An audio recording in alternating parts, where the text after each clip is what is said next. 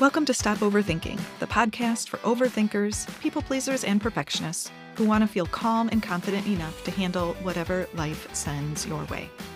I'm your host, Kristen Odegaard, a women's life and mindset coach, lifelong educator, and recovering perfectionist.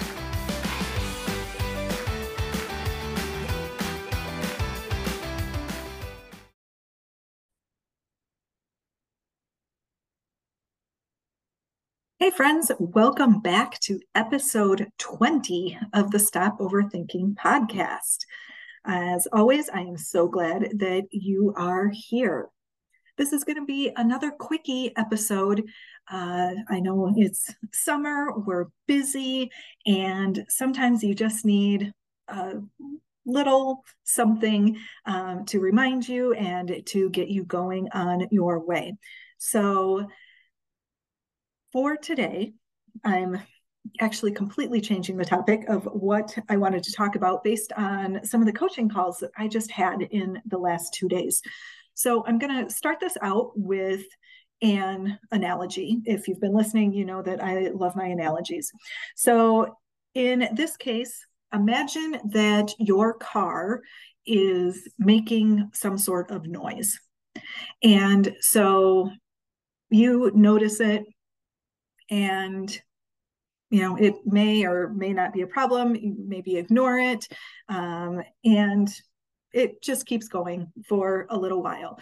And you think, oh, well, maybe if I take a different route to work, then I'm not going to hear the rattle. Okay?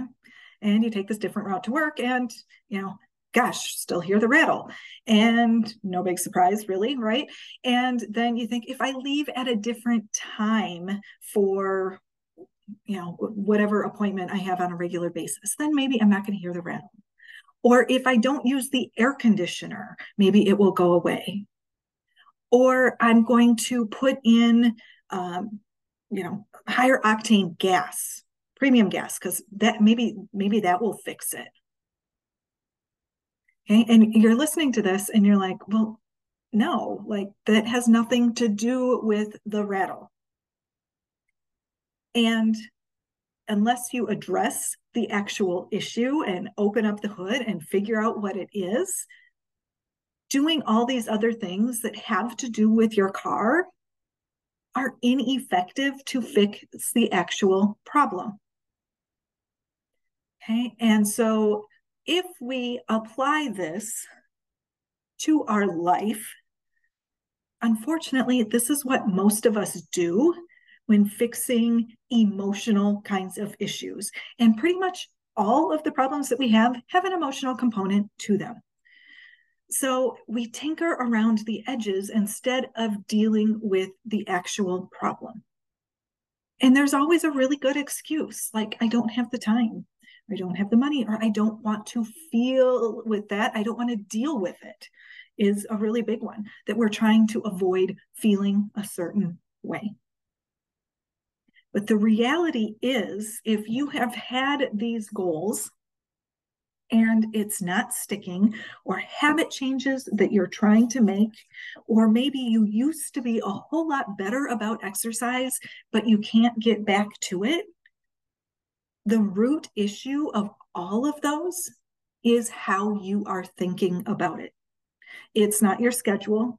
It's not that you have other things to do.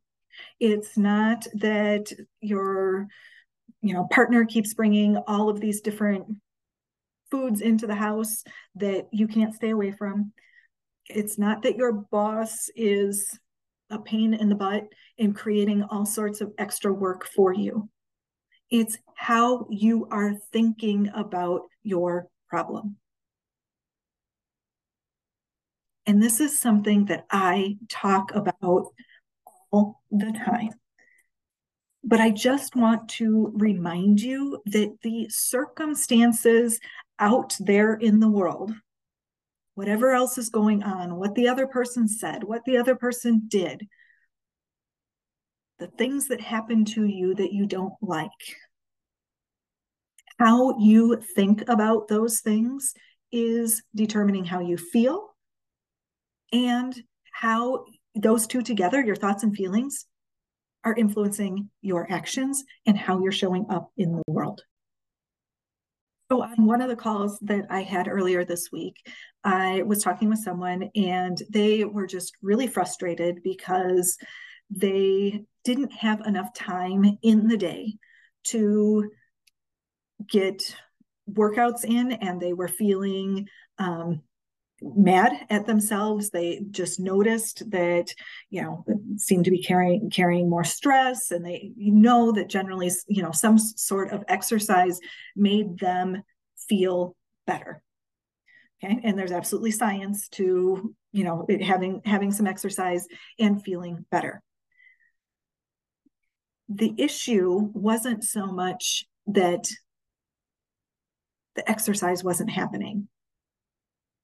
And it isn't even so much about how she's feeling, because trying to blame it on your schedule or interpret this as you are failing aren't actually the issue. And this is one of the reasons why I also have you hone in so much on your values and your priorities, because oftentimes when your schedule fills up, it is because you have allowed things to take up space that truly aren't a priority and push things out of your life that are a priority. And are there times that you are really busy and you can't carve out an extra 30 or 40 minutes? Yes. And then it's your thinking about it being a problem and that I don't have time, and you create a problem that doesn't have to be a problem. It's just a fact. I don't have time to do that this week. And then you can tinker around the edges and, create some extra steps or do things like that. But oftentimes it's our thoughts that make a problem in the first place. And it's our thoughts that prevent us from solving it. So another call that I went through is a person having a really hard time dealing with a parent. And so the issue was, I'm just not going to answer the texts. I'm not going to answer the phone, or I'm only going to answer and, when I have something else going on. So I'd only have to talk for 5 minutes, and I'm going to have excuses to not show up. And those can be helpful and appropriate boundaries. But along with it is your thinking. And if this is bothering you, then it's your thinking about it being a problem. Because you can have all of the exact same circumstances going on, and that you just decide, this is my relationship, and it's not going to be a problem for me.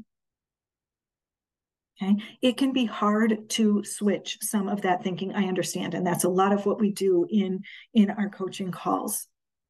But whether or not you answer the phone, whether or not you spend time with the person, those kind of things can be just tinkering around the edges, because you're not dealing with the actual issue in what is the feeling that you're trying to avoid in dealing with this person. And what happens if I just, it's a feeling. I can experience it. I can be uncomfortable. I don't have to make the situation mean anything. Right? So we so often are looking at the circumstances, looking at other people, looking at situations that we can't control, and wanting them to change to fix our feelings. And the problem with that is we can't control any of those things. What we do control are our thoughts and our feelings.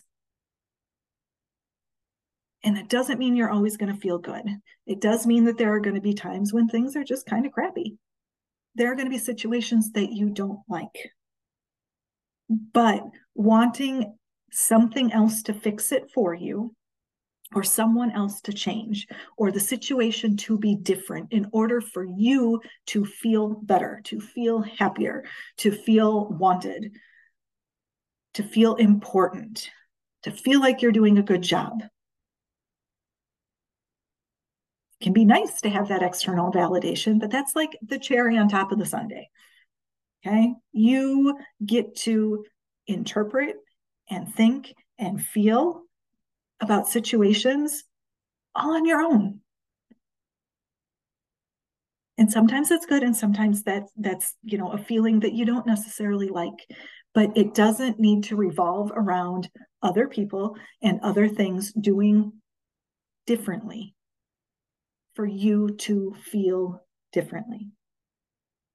One more example with a situation that I'm blending a little bit together just to give you this example. So I have a couple clients that are in the middle of divorces right now, and there's tension. Life is changing. There's some big changes, and in this case, they're not completely amicable. So you can have a situation where you have to interact with this other person, and it can be really easy to blame them for your frustration, to blame them for making you feel bad. And all you're doing at that point by trying to put this on the other person to avoid them is you're not dealing with your own feelings. Sometimes situations just aren't great. You get to decide how you interpret it. That's going to influence how you're feeling about it. So instead of feeling really crappy when you walk away from this interaction, you have the ability to be like, yep, that was fine. It could have been a whole lot worse. You have the ability to think that was great. Neither of us were screaming at each other. You have the ability to think our relationship is shifting and I'm getting used to it. And the other person doesn't have to change in order for you to feel differently. All right, my friends, like I said, this is short and sweet this week. Think about where you are tinkering around the edges, trying to deal with a situation or a problem and not actually addressing the root cause. And the root cause is going to be your thinking and your feelings. So if it's something that you're trying to put onto other people, go inward and think about what really is the problem for you. How is this creating your feelings? And is that something you want to hang on to? Or are there things that are also true that might shift the way that you're feeling?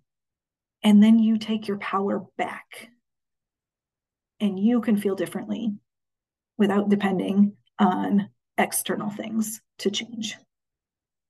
Have a great week.